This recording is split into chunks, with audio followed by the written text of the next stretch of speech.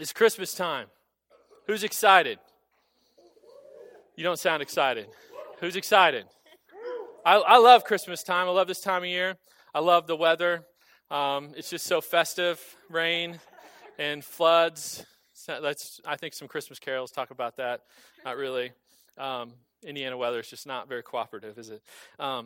But I do love this time. It's a hopeful time. It's a joyful time of year, a time where we get to gather with family, with friends, celebrate. Everybody just seems like a lot more upbeat. I know that there's folks that struggle this time of year for sure, but in general, like people seem friendlier. People seem, more hopeful. We even use this word miracle a little bit more this time of year. People seem to think that maybe those are possible a little bit more this time of year.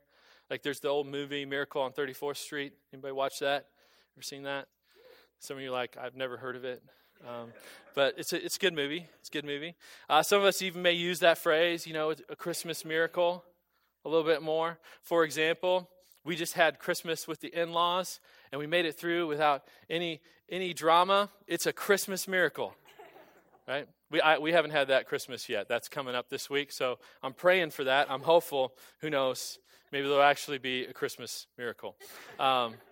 But we seem a little bit more open to the possibility. I had permission to say that, by the way. We seem a little bit more open to the possibility of a miracle. Even those of us who are a little more cynical, a little bit more skeptical, we're a little bit more open. We think maybe, just maybe, like a miracle could happen. Kids are wired, right? Think about my kids. They're wired. There's no need for sugar at Christmas time. Kids are excited. They're hyped up, but we're going to give them sugar anyway because it's Christmas. That's what it's all about. It's about miracles and sugar. And so we're going to give them lots of sugar. Not that they need it. They're wired. They're excited. They believe in the possibility of miracles. They believe. Right? They're gathered around that tree thinking, maybe, just maybe I'm going to get that new doll. Right? Maybe I get that bike. Who knows? Dad actually let us get a dog this year. Maybe, just maybe, there'll be an Xbox One, right? If you're a Jones kid, sorry, that's not happening. You already had your miracle. We have a dog, okay?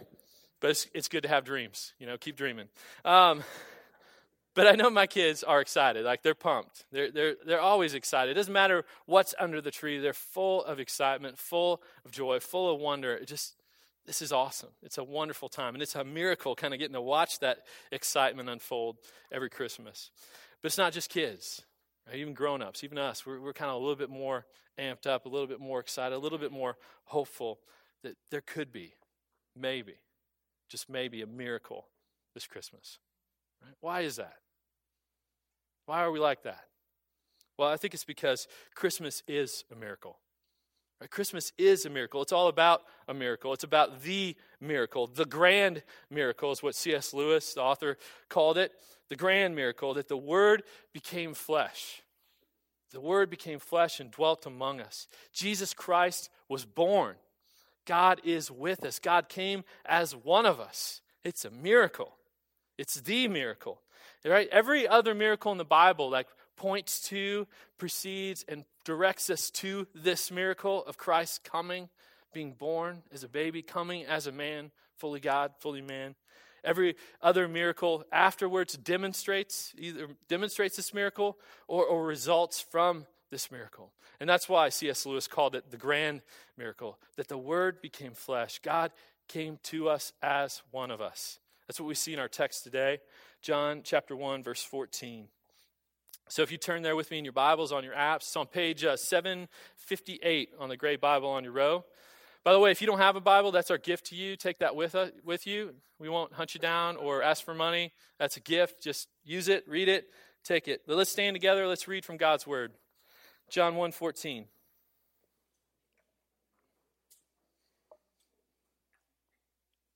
And the Word became flesh and dwelt among us. And we have seen his glory, glory as of the only Son from the Father, full of grace and truth. This is the word of the Lord. Let's pray. Father, we thank you for your word. We thank you for its truth. We thank you for the gift of your word coming in the flesh. Jesus, we thank you that you came as one of us to live the life we couldn't, to die the death we deserve, to rise again victorious, to give us freedom and redemption and hope. and joy. God, I pray that we would be in awe of the miracle of your coming today, that we would respond in worship and telling others all about it. It's in Jesus' name we pray. Amen. You may have a seat.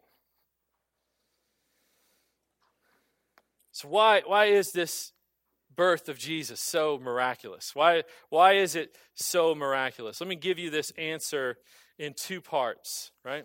First part is because Jesus is fully God. Because Jesus is fully God. Jesus is the eternal Word. That's the language that John uses here in his gospel. He's the eternal Word. Look back with me at the first part of chapter 1 in the Gospel of John, verses 1 through 5. Right, John says, "In the beginning was the Word, and the Word was with God, and the Word was God. He was in the beginning with God. All things were made through him, and without him was not anything made that was made. In him was life, and the life was the light of men. The light shines in the darkness, and the darkness has not overcome it." Right, John's talking about Jesus. When he refers to the Word here in these opening lines in this opening chapter of his gospel, he makes that clear in verse 17 when he says, Jesus Christ is who I'm talking about here. He's the one who grace and truth come through. Right? Jesus is the eternal Word. He's the eternal Word. Well, what does that mean? Let's try to unpack that a little bit. John gives us here, I think, 4 truths that kind of help us understand what that means, that Jesus is the Word in these opening verses. 4 truths about Jesus. Right? Jesus is eternally existent. That's the first one. He's eternally existent. He existed before anything ever was. He existed. He didn't just become a man and born to Mary and then became who he was. He's always been. He's eternally existent. John says, in the beginning was the Word. In the beginning was the Word. It's the same kind of language we see all the way back in Genesis chapter 1, verse 1. In the beginning, God. In other words, God has always been. Before there was a beginning, God has always been. Before there was a beginning, Jesus, the eternal Word, has always been. He has no beginning. He has no end. He's eternal. He's eternally existent. Second truth, Jesus is God.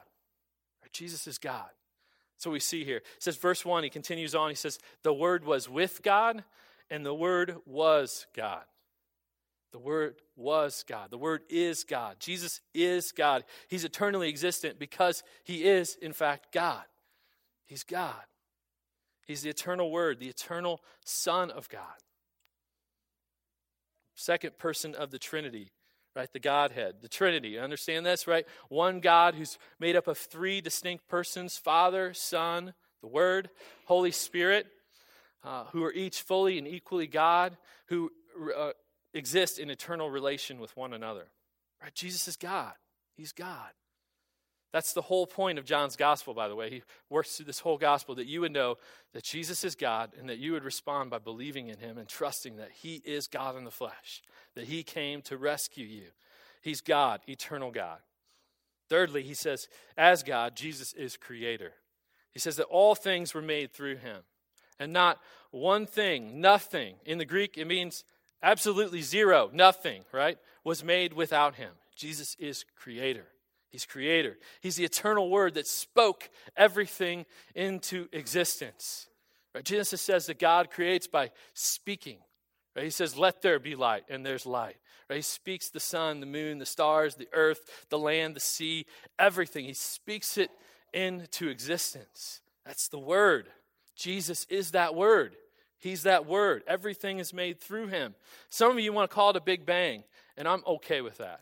Because I'm pretty sure when God was speaking, just with the sheer power of his Word, everything into existence, that was a pretty big bang, right? It's a big bang. Jesus is the Word. He's present with God at creation. He's active in creation. He is creator. And lastly, fourthly, Jesus is also the sustainer. He's the sustainer. He's the source of life. Verses 4 and 5 say, in him was life, and the life was the light of men. The light shines in the darkness has not overcome it. He's the source of life. Jesus is the source of life. And John uses that language of light, right? Shining in the darkness, bringing forth, illuminating, bringing life. All life derives from him, for it is in him that we live and move and have our being, as Paul says. In Colossians, Paul says that essentially the same thing here by saying that Jesus holds all things together. In him, everything is held together. He's the sustainer. He's the creator and the sustainer of all things. Okay, so what does all this mean? What does all this mean? Well, it means that before Jesus was ever born in a manger, right? Born in the barn, laid in a manger, before any of that happened, he existed. He's eternally God. Before anything existed, he was there because he is God.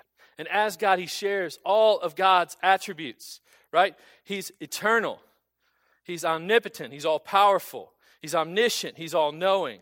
He's omnipresent. He's everywhere. He's sovereign. He's holy. He's loving. He's gracious. He's perfectly righteous. And on and on and on, right? The first part of why the Word became flesh is so miraculous is because that Jesus is fully God. He is fully God. Part two is, the reason why this is so miraculous is because Jesus is also fully man. Jesus is God in the flesh. God in the flesh. Look at verse 14 with me again. It says, "And the Word became flesh and dwelt among us, and we have seen his glory. Glory as of the only Son from the Father, full of grace and truth." This is that grand miracle. This is the miracle. It's one of the most profound, most significant statements that's ever been written, that the Word became flesh. The Word became flesh. Jesus, who, as we've already seen, is eternally one with God the Father, God the Spirit in divinity. He's one with them eternally. He becomes one with us in humanity. He comes as one of us. This word flesh, it's really a profound and interesting word here. Right? In the Greek, it stands for the whole person. The whole person.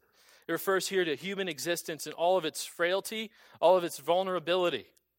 And Jesus has identified himself with us in that, to that degree, that he would come as one of us, making our weakness his own.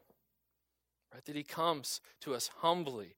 He humbles himself, comes as a man, and we see his humility displayed in his birth. Right? Jesus isn't born in some posh estate that smells of rich mahogany. Right? He's born in a barn. Born in a barn which smells rich of manure. Right? Cow poop. That's what's going on around Jesus. It's not pretty. It doesn't smell good. It's not a place that we want to spend the night in. He's laid in a manger. Right? Mary and Joseph, they didn't bring a bassinet. They didn't have the pack and play. So they lay him in a feeding trough in a barn. It's not glorious. It's humble. And he comes to us as a newborn baby, right? The pinnacle of human weakness and dependency. A newborn baby, God in the flesh. He comes to us humbly. The Word became flesh. Jesus became fully human. Fully human. And this language of becoming is also really deep and rich with meaning, right? Jesus doesn't like shapeshift, okay? Like, no offense to those of you who like The Shack, but like that's a really bad book to build your doctrine of the Trinity on, okay? He doesn't like shapeshift into like, now I'm the Son, and now I'm in the Spirit. Like he's eternally all three. He doesn't shapeshift and then shapeshift back at the ascension. He's eternally the Son of God. Eternally. And this tense of this verb here of becoming flesh, it implies a definite and completed action. That there is no going back from the incarnation. Right? The word becoming flesh, that's what incarnation means. There's no going back from that. He's eternally Emmanuel. Eternally God with us. The birth of Jesus is the grand miracle because Jesus is both fully God and fully man. And that is a gift. That is a gift. That is a miracle. That's the really big deal because of the truth about us. It's a really big deal because of who we are, what our state is, what our condition is. Right? Going back to the very beginning again. God creates us. He invites us into relationship with him to live in his kingdom under his rule. But all of us, we all reject it. We all rebel against him. We choose to go our own way. We sin against God. We choose to be our own God, to do our own thing. We know better. We're doing this. Right? And we sever our connection with God. We sever that relationship. We sentence ourselves to death. It's a situation every one of us finds ourselves in. We're all born under the curse of sin, under the penalty of sin, in need of rescue. That's a reality. But even before God ever made us, he set in motion this grand miracle. He had this miracle in mind to rescue and to redeem us. That he would send his son, Jesus, the eternal Word, the eternal Son of God, to come as fully God, fully man, to live in our place. Right? Jesus comes, he's born as this perfect little infant, humble and dependent upon its mother. And he's raised and he's grown as a man. He grows and he lives that perfect sinless life, completely obedient. In all the ways that we fail to obey, Jesus obeys. He fulfills the law, keeps the law, because he's God in the flesh. And then he goes to the cross, humbly lays down his life, dies the death that we deserve in our place for our sins, and rises again on the third day, victorious over Satan, sin, and death, that through faith in Jesus, we might know redemption, we might know salvation, we might have life, we might have hope, we might know joy again. That's what Jesus does. This is the importance of this miracle. The Word becoming flesh makes all of this possible. There's no hope of rescue if the Word does not become flesh. If Jesus doesn't come as fully God, fully man, we're lost. Without hope, no joy. Jesus doesn't come fully God, fully man, there's no hope for rescue. Jesus had to be fully God and fully man to live that perfectly obedient life. Right? There's no way that happens without that. Jesus had to be fully God and fully man to die the death that we deserve in our place for our sins. Jesus isn't a man. His death is not as our substitute. It doesn't count. He has to be fully man to die in our place. Jesus had to be fully God and fully man to be that one mediator between God and man, because we were all alienated from God. We had no connection. We couldn't dial him up on the phone. We couldn't, patch things up on our own. Cut off, sentenced to death, alienated. We needed that one mediator to come, to live the life we couldn't, to die the death that we deserve, to be the go-between, to make us one again with God. That's this miracle, this grand miracle. The truth that the Word became flesh is truly good news. That's what the gospel means, good news. It's good news of great joy. Let's dig into some of the implications of this, some of the implications that the Word became flesh for us. What does it mean for you and me that this incarnation happened? Right, we could list out an endless number of implications, right? The list goes on and on and on. I'm just going to give you 3 today. All right, I'm just going to give you 3. We're going to get out of here, and you're going to be happy, right? It means that Jesus understands. That's the first one. Jesus understands. He understands what you're going through. He understands what it is to be tempted. He understands what it is to suffer. He understands you. He steps into the mess of our world. He steps right into the thick of it, right? Knee deep in manure on the day of his birth, right? He's right there in the thick of it with us. He steps into our suffering, and he suffers for us. He takes the suffering we deserve, the ultimate suffering, the full cup of God's wrath, in our place. He knows what it is to suffer. Because Jesus came as God in the flesh, he can sympathize with us. He can sympathize with us in our weakness. He can sympathize with us in all of our struggles, our temptation, and our suffering, our weakness. Hebrews 4:15. Right, says this, "For we do not have a high priest who is unable to sympathize with our weaknesses, but one who in every respect has been tempted as we are, yet without sin." Jesus was tempted. He didn't sin, but he was tempted. In every way that you're tempted, he was tempted. But he did not sin. He knows what it is to be tempted. Jesus knows what it's like to suffer. We see him in the Gospels weeping over the death of a dearly loved friend. He knows what it is to lose loved ones. He knows what it is to suffer all the hardships that we go through. He's not some distant, far-off God who's cold to us, has no idea what we're going through. He's been here. He's right in the thick of it with us. He's God in the flesh, tempted in every way, suffered in every way. He's dealt with stress beyond the stress that we could possibly imagine, as he prays in the garden the night before he's going to go to the cross and die. He's dealt with it all. He understands. Secondly, Jesus gives you hope. He gives you hope. Jesus is the hope given at the fall. Right? Adam and Eve fall victim. They give in to sin. They not just victims. They do it themselves. Right? The serpent tempts them. Eve sins. Adam sins. They all sin. God comes. He speaks to the serpent, to Adam, to Eve, and he gives hope. He gives hope. He promises the first preaching of the gospel right there in Genesis chapter 3, that through the woman will come one who will crush the head of the serpent. That's Jesus. That's Jesus. Even in the midst of our fall, in our sin against God, our rebellion against God, there's a glimmer of hope that one is coming to redeem, to rescue, to make things right. He gives us hope. Jesus is the blessing that's to come through the line of Abraham. As God calls Abraham to himself, says, I'm going to make you a blessing, to be a blessing to all the nations. Jesus is that blessing to all the nations that comes through the line of Abraham.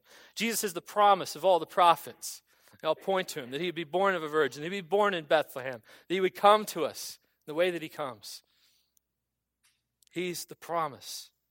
And Jesus comes as that hope promised and now fulfilled. Hope that sin and death are not the end.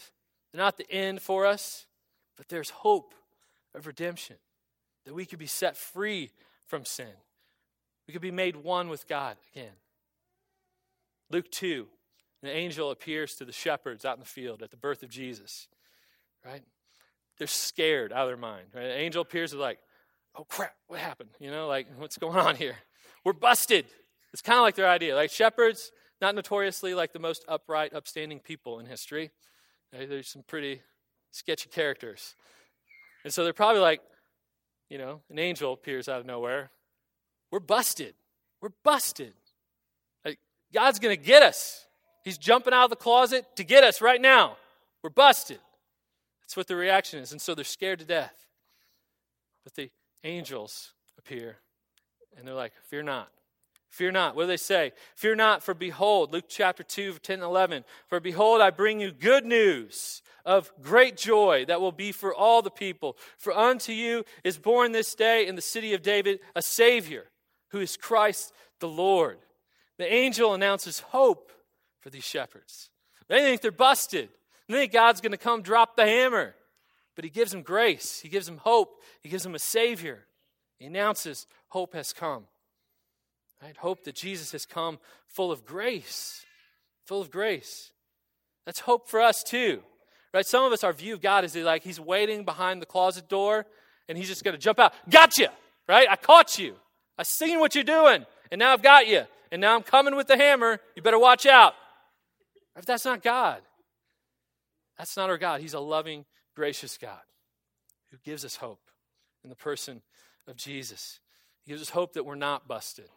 That we're not just busted, but that Jesus has come to set us free, to liberate the captives, to take our sin, to die as our sin, to give us grace and forgiveness, to give us his righteousness, to clothe us in it, to make us one with God. Jesus gives you hope that who you are right now doesn't have to be who you will be. Right? What you're dealing with right now doesn't have to be what you're going to be. You're not your struggles. You're not your sin. You're the grace, you're the righteousness of God by his grace. Right? He gives you hope that you can be made new through him in faith. Brand new. That what's happened in the past is the past. Right? You can be redeemed. He gives you hope that you're not defined by your situation. Jesus gives hope. Lastly, Jesus gives you great joy. It's good news of great joy.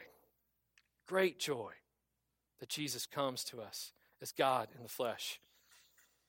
Life with God is available to us again. That's joyful. Right? We don't have to be alienated and on our own in our sin all by ourselves, trying to fight it on our own, trying to restore relationships that we can't restore on our own. Jesus comes to us, and that's good news of great joy. He gives us a joy-filled life, the good life with him. God doesn't leave us alone, just damned and defeated, but he comes to us and offers us hope. And that's joyful. That's joyful. It's a joy to know Jesus. It's a joy to serve Jesus. It's a joy to worship Jesus. It's a joy to tell others about Jesus. It's a joy. It's not a chore. It's not a burden, it's a joy. Think of what he's done for you, to rescue, to redeem, to make you new. It's joyful. It's joyful. And all of this is because Jesus, the Word, became flesh and dwelt among us. All right, we've been doing Advent readings in our home all through the last few weeks leading up to Christmas with the kids, and Crystal's been doing some. I've been doing some on our own too. And one of the things that stood out to me the most is actually one that Crystal was reading, so she'd have to tell you which one it was specifically. But in one of the readings, it just talked about the Gospel of Matthew, right? The Gospel of Matthew opens up. You see the wise men coming to Jesus. It's come and see. It opens up, come and see. And then how does the book of Matthew end, the Gospel of Matthew? Jesus giving us the Great Commission. Go and tell. Go and make disciples of all nations, baptizing them in the name of the Father and the Son and the Holy Spirit. So it begins, come and see. It ends, go and tell. Come and see, go and tell. And I think as we think on this grand miracle today, that we need to respond, and this is how we respond. Right? We respond with come and see. As some of you don't know Jesus, you haven't ever put your trust and faith in Jesus as your Lord and Savior, you need to come and see. You need to come and see this Jesus, this God made man, who lived the life you never could, who died the death you deserve, to rescue you, to make you one with God again. You need to come and see him, and you need to respond with worship, with repentance and faith. You need to respond that way. Others of us, right, we're Christians. We still come and see, right? That's still a regular rhythm. We still come back to God's word. We come back to the gospel again and again every day to come and see and respond with worship, to respond again and again and again with repentance and faith. That's still a regular rhythm. But we also respond with go and tell, right? We know the hope that we have in Christ. We've seen the great joy that comes from this good news. We need to share it. We need to go and tell, right? Come and see, go and tell. We need to respond. Let's pray. Father, we thank you for your word. We thank you for the gift of your Son, the Word made flesh. May we respond today in the appropriate ways we need to. That we would come and see and worship. That we respond in faith, in repentance and faith, turning from our sin and turning to Christ in faith. May we also respond by going and telling. By sharing the good news of great joy. That it wouldn't just be for us, but it would be for all the people. Right? Everyone that we work with, that we live around, that we would share it joyfully. God, may you use us this Christmas to be light in this world, to be hope, to be people who are ambassadors of your grace, of your peace, of your love, of your mercy. May people see you in the way we talk, in the words we use, the way actions, the way we love, the way we serve. May you be glorified. Pray this in Jesus' name. Amen.